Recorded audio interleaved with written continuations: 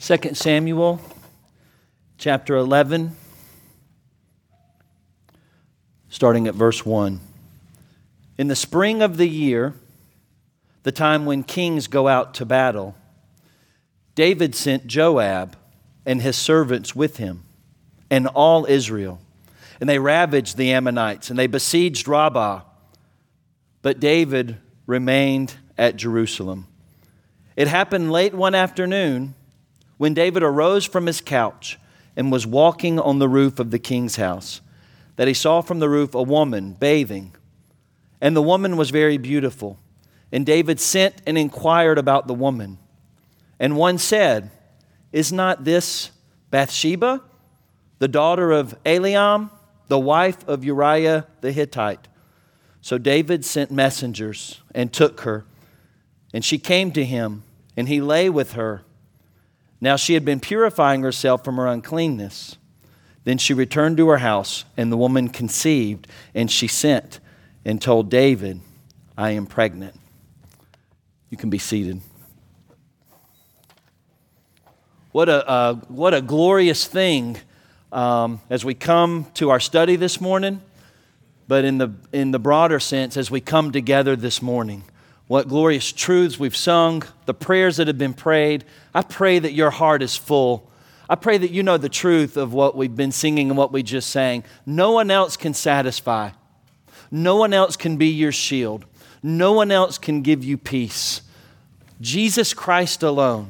So I pray that your heart this morning will be full of Him, that His Holy Spirit will teach us, will draw us, and will sanctify us, and will grant us greater love and great watchfulness and great desire for holiness and for righteousness. And that we may learn lessons this morning from 2 Samuel 11, from the great King David, who was a man, as we see and as we will see. So as we come here and as we enter into this study in this text, let's just pray with me one more time, and let's pray and ask God to work these things in our hearts. Let's pray. Father God, we thank you so much for Jesus. Thank you that you have come to us, and you have done all that is needed. You have given us all we need for life and for godliness. You have taken care of our greatest needs. Lord, we have this great sin burden. As David confessed and as we sang, Lord, we are brought forth in iniquity. We are conceived in sin. Lord, that is our lot. That is our fall, Lord, as human beings. But you are good and you are gracious. And in your holiness, you came and you paid the price for us.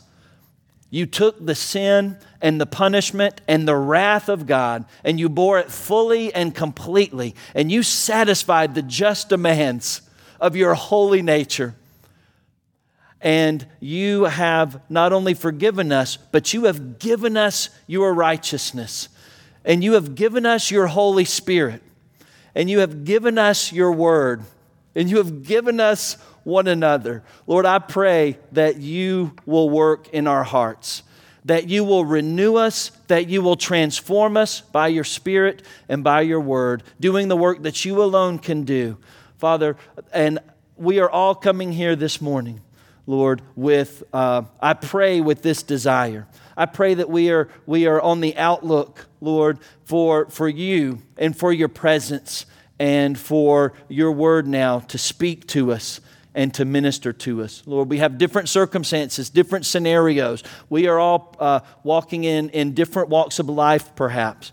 But I pray, Lord, that you will enlarge our hearts this morning, that we may see Christ, that you will teach us, and that you will glorify your name, and that you will be exalted and magnified among us. And as we come to your word now, we pray this in Jesus' name. Amen. All right, well, last week, Pastor Butch, in his sermon on 1 Peter chapter 4, in verses 1 through 3, he reminded us that as Christians, it is imperative, it is necessary that we maintain a biblical mindset regarding our exclusive reason for living. There is one overarching reason for living. We have different callings, we have different vocations, we have different families, we have different addresses. But as believers in Christ, we share one common reason for living, namely that we may honor God in everything we do. Literally everything. And in 1 Peter chapter 4, verses 1 through 3, Pastor Butch pulled out 4 points from there. He said, we honor God in everything by not giving in to sin, by not being controlled by our human passions, by focusing on obeying the will of God, and by no longer living as a lost person. And if you weren't here, listen to it. All right, listen to that sermon and go back. But this morning, I'd like to stir you up by reminder and to further exhort and encourage you in your overarching call to put sin to death, to live for Christ with all your heart. And consider this morning just how earnest the Word of God is about this topic and how universal it is for all Christians.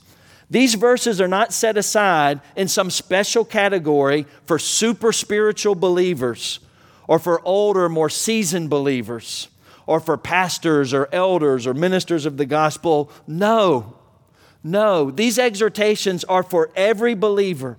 Every believer is saved and exists for this one pure and holy passion, to know and to follow hard after God, fervently and with great intentionality.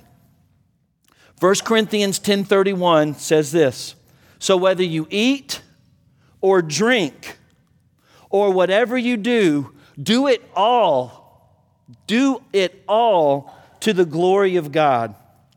Sit in traffic for the glory of God, right? How do you do that, right? Eating and drinking are just very natural, mundane things. And so is sitting in traffic, all right? But we're called to do all to the glory of God. So as you sit in traffic, pray for something. Pray for someone. Listen to a sermon. Sing a song of worship. Listen to a song of worship, all right? Pray for others who are cutting you off. All right, bless those who mistreat you, right? Practice reciting your memory verses, right? Redeem that time. This is what it means. We do not divide as Christians, as believers, the secular and the sacred. All right, we do all to the glory of God. All right, do your math homework for the glory of God. God is the God of math, and math is a language, right, that just declares His glory. Much like the heavens declare His glory. So does algebra. Okay? All right, Will, you like that. I knew you'd like that point. All right. Listen, change diapers for the glory of God.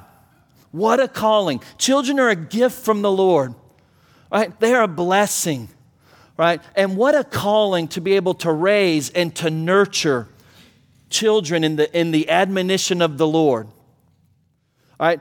Christ is at the center of that, right? And then just go with it. As you change the dirty diapers, be reminded of what God has done to your filthy heart on the cross and at the resurrection, and how He has cleansed you, and He has changed your heart, and He has made you clean, and He has washed you, right? So just discipline your mind to take thoughts captive and to make them obedient to Christ, so that you are changing diapers, doing homework, eating dinner, cutting grass, working, playing, are you ready? Engaging in social media, all right? Getting married, raising kids. Literally, train yourself and pray along these lines to do all to the glory of God. Every single thing, because Jesus is Lord, right? And then that will lead and guide your decisions, right? And your time. This is how healthy Christians live. This is what drives every single moment, every thought, every desire, every decision. Okay? Now, not perfectly. We fall and we fail. But if you're a believer and you've been redeemed by Jesus and you have the Holy Spirit, this is what drives you. And in your failings, this is what brings you back. Just like it does David. Okay?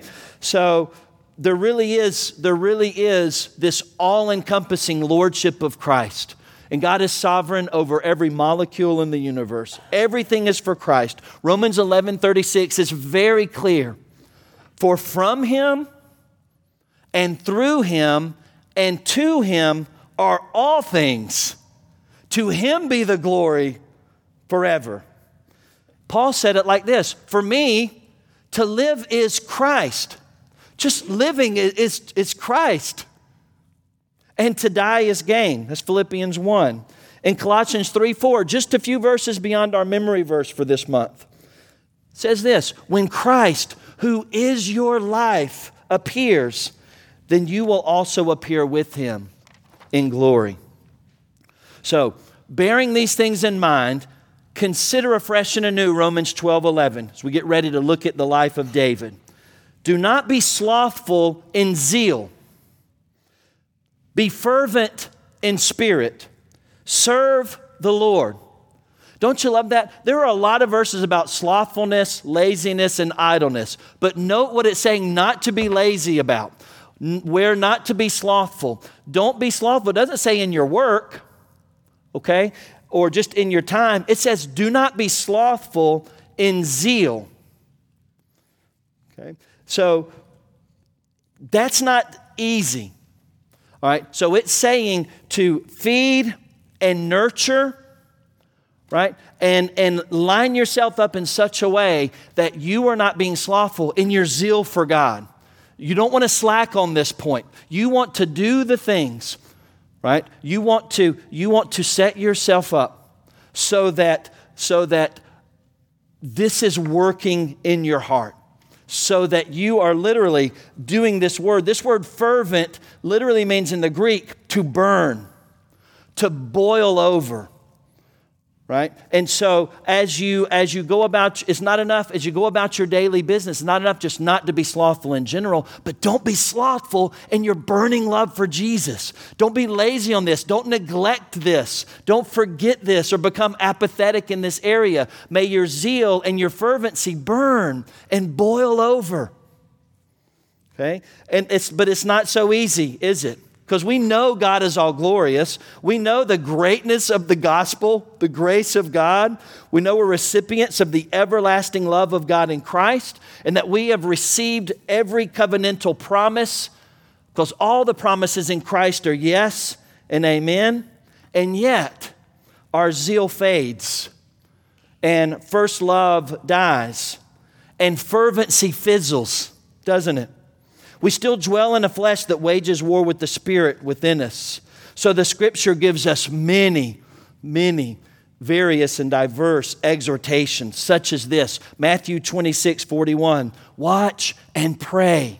Be alert. Watch and pray that you may not enter into temptation. Back to 1 Peter 4:1. Since Christ suffered in the flesh, arm yourselves with the same way of thinking. So watch and pray, arm yourselves.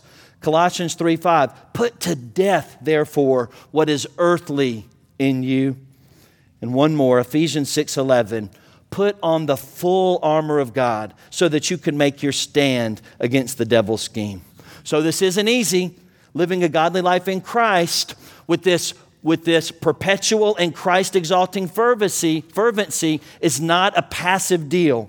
If you're on a spiritual cruise control, you're on dangerous footing. It's a slippery slope. And rightly did John Owen exhort us to be killing sin, or sin will be killing you. There's not a middle ground. There's not a neutral stance. Be killing your sin, be mortifying your flesh, or it will be having its way with you. It will be killing with you. The account of David and Bathsheba, I think, vividly illustrates these lessons and these principles that are found throughout Scripture. But before we look at David's fall, let's first consider David's fervor, because there is much to admire and to emulate, isn't there?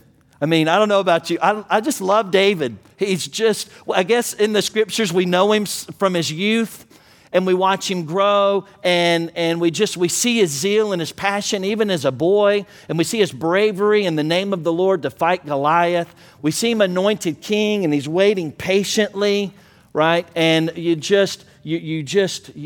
don't know about you, I think you do, I do, just connect with David.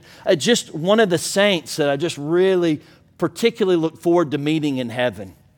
All right? And God himself, just consider some of his characteristics. All right? God himself in 1 Samuel 13 referred to David as a man after his own heart. That's amazing. David was a man after God's heart. He was anointed king over Israel at a very young age, even though he was the youngest brother. And he refused to strike or harm King Saul. Even though he had been anointed, he would not touch King Saul. He trusted God. He trusted God's timing, and he would not take matters into his own hands. He would not strike against the king's current anointed, and he waited patiently for his time. In his youth, you know this story, he zealously struck down Goliath. Zeal consumed him. He was not slack in his spirit. He was fervent. His zeal was strong because he was consumed by it. Goliath had mocked and defied God and the people of God. And without any consideration, it did not matter how big Goliath was, how strong Goliath was, how skilled in battle Goliath was. David was not looking at those circumstances. He was focused on God, and he was focused on the honor and the glory of God. And so he would have none of it. And then listen what it says. I love what it says in 1 Samuel 17:48. David didn't just go. It says, and David ran quickly to the battle to meet him. That's what a zealous heart does. That's what a fervent spirit does. He ran quickly, right, to honor God, to obey God, and to face his enemies. So, and then after that, he's promoted, and we hear the songs of the maidens of the kingdom saying, Saul has killed his thousands, but David has killed his tens of thousands. He was a mighty warrior, and he fought with the blessing of God. He brought the Ark of the Covenant to Jerusalem, and he leapt and he danced, even at the expense of perhaps his how he looked as a king, right? His reputation. He leapt and danced and went before the Ark of the Covenant as it came into Jerusalem. And he desired for God's Ark to have a house, for God's presence to have a dwelling place. And he thought like this, I'm sitting here in this kingdom, in this palace, and the Ark of the Covenant is in a tent. And that just bothered David. He loved God. He was zealous for God and for the glory of God. So he initiates plans, doesn't get to build it, but he initiates the plans to build the temple as a dwelling place for God. And then just as we come closer to 2 Samuel 11, just consider 2 Samuel 9. If you don't know the story of Mephibosheth, you should read it this week, 2 Samuel 9. All right, but obviously, Saul had been an enemy of David, had tried to kill him on multiple occasions. All right, ancient customs would have allowed David. Matter of fact, there was probably some degree of political wisdom in killing off the opposing family line. So as kings take over, in this case, as David took over, he had every right to banish or to excommunicate or even to put to death anyone left in Saul's line. But David doesn't see it like that. He doesn't see it in this worldly political way. He says, is there anyone left in the house of Saul that I can show kindness to for the sake of Jonathan? So David has this covenant love. He wants to show kindness. He is exemplifying the gospel and grace. And Mephibosheth was dropped as a baby while they were fleeing. He was crippled. And David brought him to his kingdom. And Mephibosheth is fearful. He thinks he's going to die. But David not only doesn't put him to death, he basically adopts him as a son. He said, you will eat at my table all the days of your life. And I'm going to restore to you your land, right? And it's just a beautiful picture of the gospel, right? And that's David up through 2 Samuel 9. And then in 10, we see that God's giving him victory and peace is reigning in the kingdom. All right, the enemies from within the borders, right, are pretty much conquered, and there's peace within the kingdom. Okay, not necessarily without, as we see as we come to 11. So, with all that as a backdrop and a background, just now have your Bibles open to 2 Samuel chapter 11. Let's just work through this, and I pray that God will encourage you and exhort you. All right, and He will grow us, and we will learn lessons because Romans 15:4 says all the things that were written formerly were written for our instruction. So this is for your instruction. It's not just an historical account, right? This is for our instruction. So be instructed, all right? And let's learn from it this morning. So with all these daring exploits and all this great blessing and zeal, when you come to 2 Samuel 11 and you read this account, you just weep, for David and for Bathsheba and for Uriah and for all these people involved. It's just a very low point. All right. Well, let's see, in light of Jesus' call for us to watch and pray, let's just see if we can make connections and see how David's doing and what leads to this great fall of this man after God's own heart. Verse 1 in chapter 11, in the spring of the year, the time when kings go out to battle, David sends away Joab, his general, to do the fighting. And what does it say at the end of verse 1? But David remained at Jerusalem. I'm not judging that decision. It's not explicit why that happens. But in the context of what's coming, and based on all this we know about David, and I only shared bits and pieces of it, the context seems to be saying that it pointing to the fact that David has grown comfortable. All right, David, this is a time, it's pointing this out, when kings really go off to war, should be going out to war, leading their people, leading their army. But David remained at Jerusalem. Let's keep reading, okay? It happened, this is verse 2, late one afternoon, when David arose from his couch, late in the afternoon. Can you picture it? All right. That as he was walking on the roof of the king's house, that he saw from the roof a woman bathing, and the woman was very beautiful. So it's not a knock against naps. Naps are great and can serve a purpose. Do all to the glory of God. And when you need that nap, brother or sister, right, there are God-glorifying reasons for naps. Right? And there's a time and a place for it. The context here just doesn't seem to be pointing to that, though. Okay? David didn't come home from the battle and take a well-deserved nap. All right? He's remaining at Jerusalem. All right? He's rising from his couch in the late afternoon. All right? It just seems that the comforts and the ease of peace within the borders and of his kingdom, all right, has lulled him and made him a little bit drowsy. You just don't sense the same fervor that you sensed when he was facing Goliath or being anointed as king or fighting his enemies. All right? So always be on guard because, listen, idleness and spiritual drowsiness are great enemies. They wreak great havoc. They will lull you. They will make you apathetic. So beware of idleness and beware of spiritual drowsiness. And even if it's not explicit, that is certainly a point to take away from that. David is remaining at Jerusalem. He's not fulfilling his kingly duties. He's rising up late in the afternoon, and it seems his life has become a little bit lazy, at ease, and comfortable. So note what happens. He's made provision for the flesh.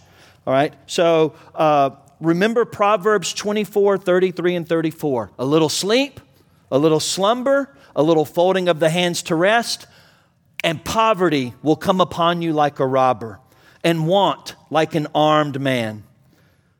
1 Thessalonians 5:6 says, so then, let us not sleep as others do, but let us keep awake and be sober. That's a spiritual exhortation that was given in the view of the coming. Jesus is coming back. Don't be drowsy. Don't be sleepy. All right? Don't be like the disciples. All right? They weren't watching and praying. Nothing wrong with the disciples sleeping. All right? God gives to his beloved sleep. But on that night, after multiple warnings and exhortations from Jesus to watch and to pray, those disciples failed and they let their drowsiness take over. And they weren't watching and praying. So little wonder that they ran and they fled.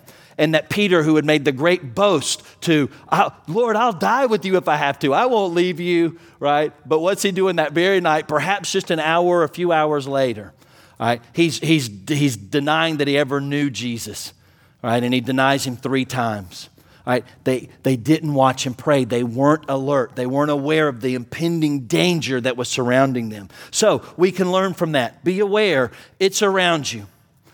right? And it's within you, right? With the sinful flesh and a world and the schemes of the devil, be on guard, be alert, okay? Last one before we move on. Amos 6:1 says, woe to those who are at ease in Zion. Well, David seems to be at ease, and a great woe is certainly about to strike. So in verse 2, we just saw he sees from the roof a woman bathing. She's very beautiful.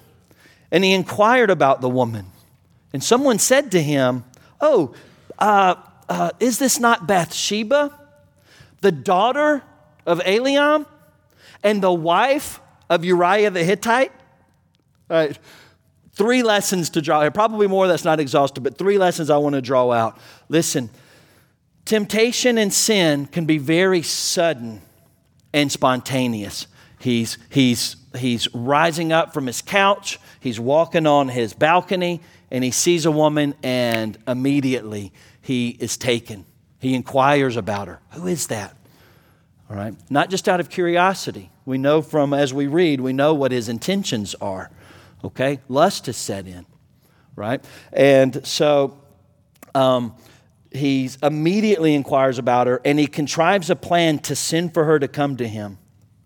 Listen, beloved, how often does a look or a word or a change in circumstance just completely alter the demeanor you had from moment to moment? In a moment, you have this focus and this, you're gazing upon the beauty of the Lord, and then something just sets you off, right? Changes your mode or your mentality.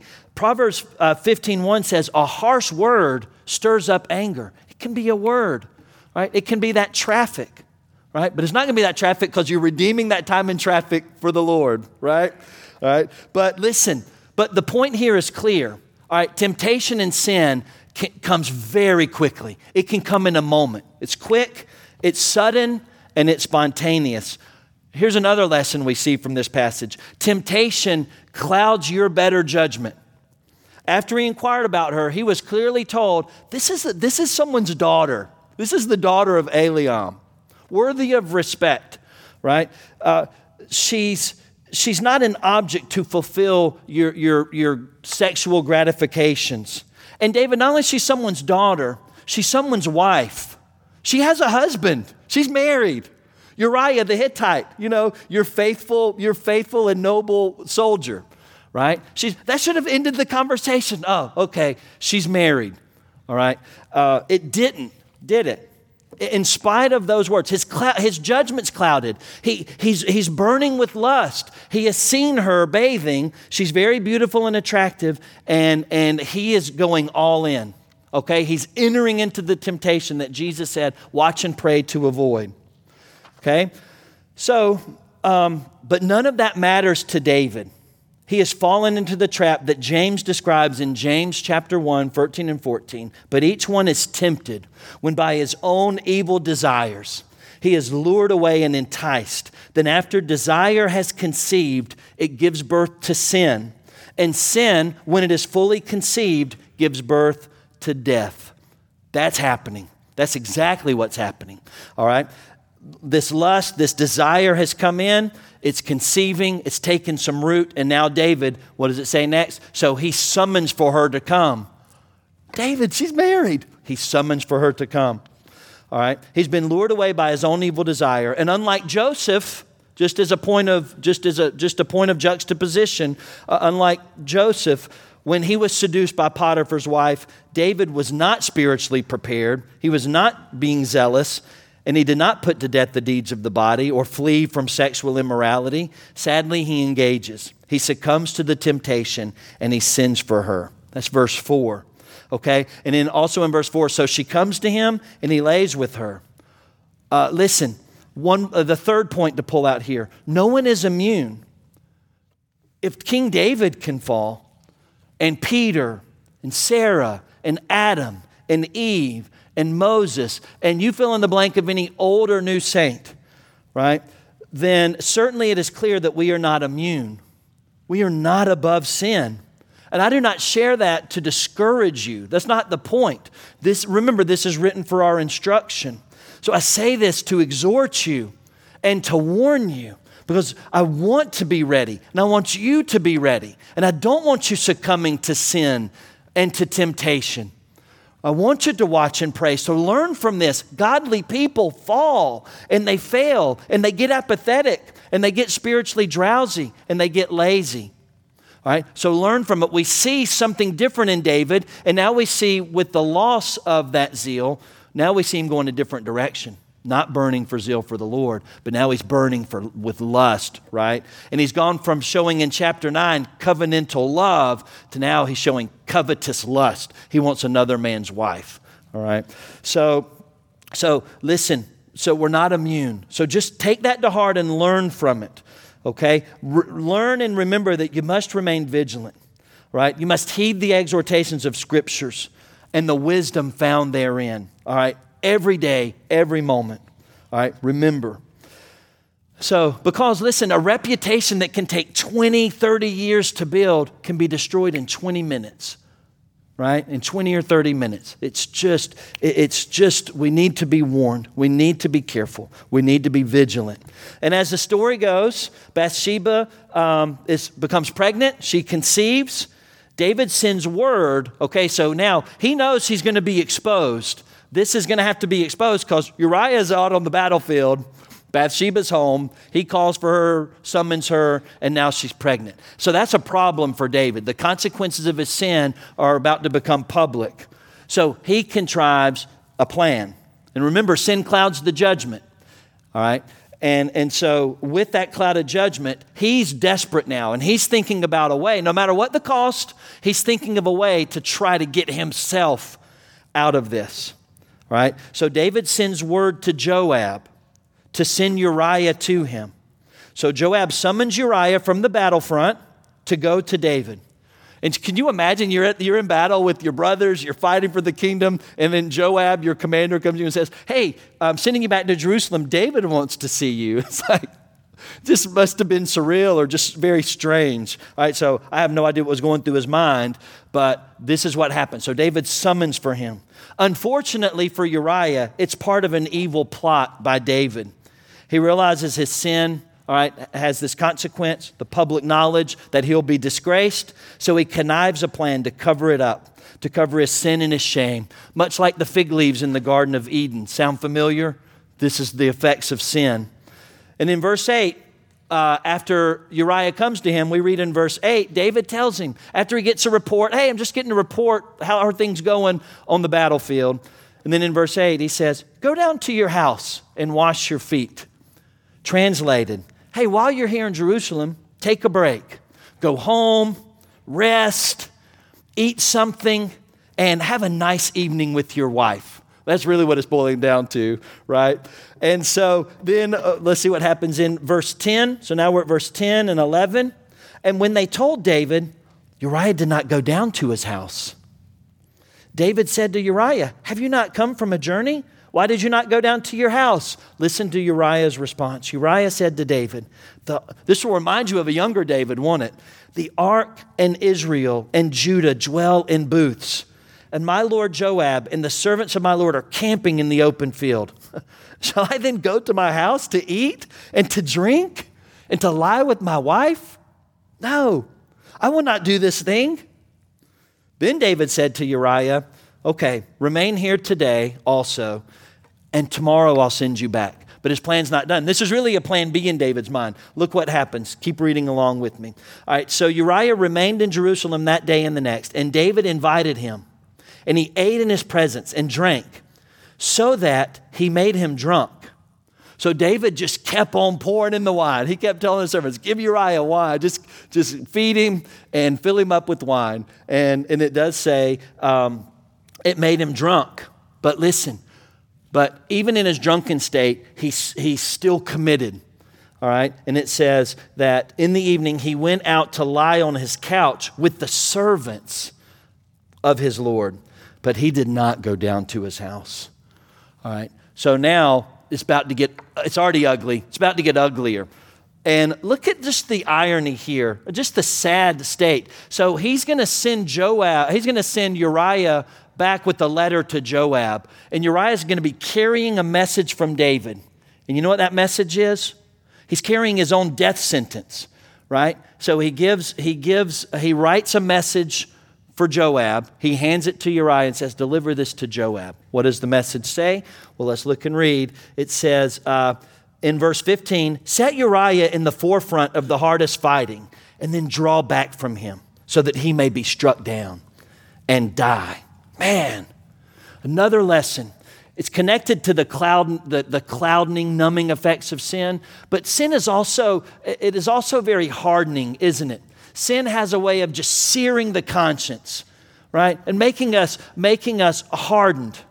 We start crusting over. We get very cold, and our conscience will just now do like what David's doing. He's so bent on getting out of this and protecting himself, right? His own selfish interest. Think about what he just said. Put him in the front, draw back, let him get struck down, and die. I mean, he explicitly states, he makes sure that Joab is understanding that he wants him dead. All right, well, guess what? That's what happened. But because of the way the battle went, Uriah didn't just die, other soldiers died. All right, and it wasn't even a wise battle plan to go to the hardest part of the battle, to send valiant men right up there to the wall. Right, it was a terrible battle plan. Right, and it destroyed other lives. We don't know their names, we don't know their families, but now other soldiers are killed as a part of this plot. Sin affects everything. There is not a vacuum. All right, your sin in private has an effect on you and others around you. Perhaps not to this tangible extent, but listen, we have an obligation to one another. We have a responsibility of one another. And my zeal is intended to help rub off on your zeal, right? And my apathy can be a discouragement to you. And my sin can make others think, oh, well, he does that? Well, that's fine if we do that. Right? Because sin has a clouding effect. It has a numbing effect. Right? And it has a very hardening effect. All right? And so listen to Hebrews 3:13. Stay at 2 Samuel 11, but listen to Hebrews 3:13. But exhort one another every day, as long as it is called today, so that none of you may be hardened by the deceitfulness of sin. We need to encourage one another. We need each other, and we need our time with one another to have an element of encouragement in it, because sin is deceitful and sin is hardening, and it's easy to self-justify and become numb, isn't it? I mean, you know this from experience. I know this from experience. It's just so easy to justify things, so easy to grow spiritually cold and drowsy. All right? That's why Romans 13:14 says, but put on the Lord Jesus Christ and make no provision for the flesh to gratify its desires. Sin is deceitful, it's hardening, so don't make provision for it. Set your life up, set your disciplines up, set your time up so that you bring about as much protection as you can. All right, we'll talk a little bit more about that as we get ready to come to a close. All right, so unfortunately, we don't have time to work through the whole chapter this time. Lord willing, next time we can pick back up with the account. I'd love to finish and get into Nathan's confrontation of David. Not time this morning. So just to summarize where this goes, all right, Uriah does get killed in battle. We said that. All right, David ends up, after a brief time of mourning, David does end up marrying Bathsheba. All right, David had thought he had covered his tracks. There's no repentance at this point. All right, he remained unfazed by his sin. But it says, but God knew. And God was very displeased with David. All right. And so as a result and as a consequence, that baby ends up dying of the sin. And God sends the prophet Nathan to confront David. All right. Again, we'll get more into the details of that in the future, Lord willing, or read it for yourself this week. But I want you to know, David is a man of faith. He is smitten to the heart. Sad that it took so long. It's sad that there's been so much wreckage and carnage. But David is smitten. And David does repent. Okay? And even though he repents, and Nathan declares to him, David, all right, your sins are forgiven. God has forgiven you of these sins. All right? You're not going to die from them. But there will be consequences. And great trouble comes to God's house. And that's another point, all right, that sin has great consequences. All right? But before we close, though, I want you to just now turn to Psalm 51. And I want to make a connection and just bring us back to where we started. So this psalm was written, if you didn't know this, Psalm 51 was written after his adultery with Bathsheba and his murder of Uriah and his confrontation with Nathan. And in this psalm, David reveals some wonderful truths that bring us back full circle to where we started and to where I want us to close. David's sins were ultimately a heart issue that festered due to his lack of close communion with God in that season of his easy, comfortable life. All right? And a decline in spiritual fervor and the loss of joy in the Lord resulted. Look at verse 8 in Psalm 51. Let me hear joy and gladness. Let the bones that you have broken rejoice. David is confessing here, admitting there's been a loss of joy and gladness in my life. This sin has eaten me up. And it's missing, and I need it. And so he prays, let me hear it, Lord. Let me hear your voice. Let me hear good news. Let me receive forgiveness and be cleansed of this and restore to me. And that goes to the next, to verse 10. Create in me a clean heart. It's dirty, it's calloused, it's hardened. Lord, create in me a clean heart. And renew a right spirit within me. My spirit was off. I lost focus. Right? And I got off track. So renew a right spirit within me. Cast me not away from your presence. Don't take your Holy Spirit from me. Restore to me. And by implication, to restore something means you once had something that was lost. So he says, restore to me the joy of your salvation. And Lord, uphold me with a willing spirit. And the psalm goes on, and it's a great psalm to study. But I'm just pointing out, right, that David recognizes, right, that these things are missing. There are heart issues, right? There are issues of zeal and joy and fervency that have been lost. So he's praying for them to be restored, right? And Jesus said this, right, that it is out of the overflow of the heart that good and bad behaviors come forth. That's paraphrased from Luke 6:45. Sin at its core is a heart issue. So David once had God-centered joy in salvation. Now he's praying for its restoration. He also recognizes his desperate need for the upholding, enabling grace of God in his life. So here's our final lesson this morning. So just bear with me just literally a few more minutes, all right? Because this is, I think, where I really wanted to go and what's most burning and pressing in my heart. Close communion with God is the key to maintaining zealous joy, to mortifying sin, and to resisting temptation. Okay? I agree with an old quote from Pastor John Piper. He says, I know of no other way to triumph over sin long term than to gain a distaste for it because of a superior satisfaction in God.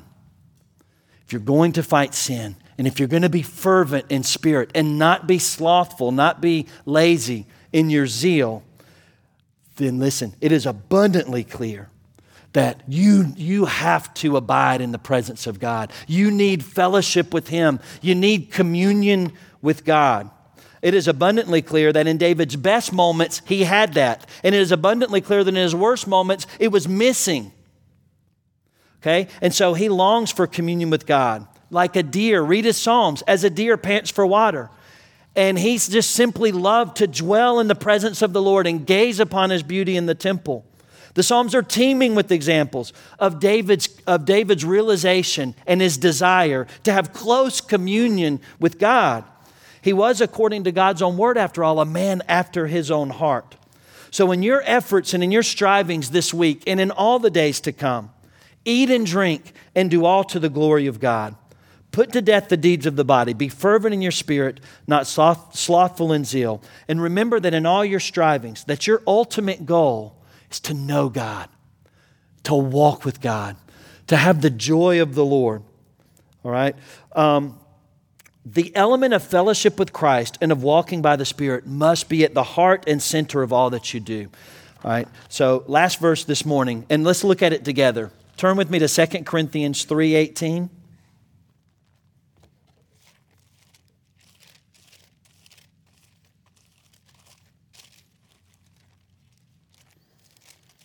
All right, 2 Corinthians 3:18.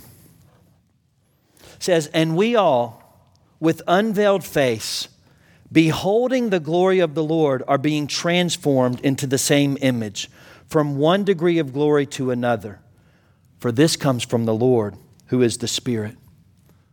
All right. Lesson, point. True spiritual transformation comes as a direct result of beholding the glory of God. God's glory has a transformative effect on your mind and on your heart, on your whole being. So to the degree that you bask in God's presence, beholding His superior and unmatched glory, to that degree will you experience transformation and renewal and fervent zeal. And note that being transformed it's a present indicative passive voice. All right, that's important. And what I'm pointing out with that simply means that you're on the receiving end of this action. It doesn't say go and transform yourself. No, behold the glory of God and be transformed. God does it. This comes from the Lord, who is the Spirit. It happens to you. All right, so your overarching goal is to behold Him, is to gaze upon the glories of Christ. Right? Romans 12:2 says as much. It says, be transformed by the renewal of your mind. This is God's work in your life. This is what you're striving for as a believer. So listen. So just a few practical exhortations for you before we pray and come to the table. Pursue Christ-exalting truth to fill your mind and your heart. Colossians 3:16 says, let the word of Christ dwell in you richly. You have to intake the word. You hear it a lot. I say it a lot. It's like Christianese, right? To say, read the word, study the Bible. But no, listen, intake the word. Read it. Memorize it. Recite it in traffic. Meditate on it while you're changing diapers. Listen to Christ-centered, God-exalting sermons during the week and messages. Stay committed to corporate worship time. All right? Stay diligent and committed to your family worship time and your personal devotion time. Talk about the word with others. Right? That's also in Colossians 3. Let the word of Christ join you richly as you teach and admonish others. Let it come out. Just let it absorb and consume you and your conversations. Listen to songs, right? That exalt Christ, that draw you nearer to Him. Let that be a part of your musical diet throughout the week, right? Heading to work, doing dishes, all right? It's just an idea, but it's very important, all right? Let that aspect of your life also fill you and make the presence and the glories of Christ be dwelling in you richly, okay? Read gospel-centered, Christ-exalting books. Listen, intake the word. Be creative. Be intentional. Be persistent. The point isn't to check off a spiritual duty checklist. The point isn't the studying or the reading of itself. The point is communion with God. The point is to gaze upon the beauty of the glory of God in the face of Christ. That's the goal. That's the point. And then God, by His Holy Spirit, causes the transformation to happen. Okay? So in light of that, pray, and keep on praying. Pray without ceasing. Open the Word. It's simple, right? But I hope you hear my heart. That's my strong exhortation to you, because this connection is very real, right? And we see it from the life of David, and I hope and pray that you see it in light of your own life, right? So I pray that you have a renewed love and hunger for the Word of Christ. May it dwell in you richly, and may you just find the transformative effects just building in you zeal, perhaps even restore joy and zeal that you haven't had for quite some time. All right, pray, read, pray, fellowship, and fill your lives in every way you can with the glories of Christ. All right, let's pray together. Father, thank you so much for your word. Lord, thank you that you have given us just the reality of human sin. You've given this to us for our instruction, Lord, but you've also given us a way out. Lord, you have given us exhortations. You have given us your word and your spirit. And now, Lord, we come to another part of our corporate worship where we can just revel and just experience and remember these particular glories of Christ, that Christ laid down His life, that Jesus' body was broken for our sake, and that that the blood of Jesus was poured out for our forgiveness. And now as we come and share this meal together and partake of this supper, Lord, we remember what you have done, these glorious truths, Lord. And I pray that we will not be apathetic or slack, that we will not come in any kind of roteness or routineness, Lord, but that even now you will be filling our minds and our hearts with the glories of Jesus and what you have done for us, and also in what you are doing in us and what you have in store for us. Because as we share this meal, we look forward to the fact that you are coming again, and we will partake of this supper with you in person. We will drink of the cup of the Lord in heaven, in the kingdom of God, where there will be a great wedding banquet. There will be the wedding supper of the Lamb. So, Father, in all these things, Lord, continue to work in our hearts. Point us to Jesus, Lord. And I pray that you would minister to every heart here gathered this morning. Pray in Jesus' name. Amen.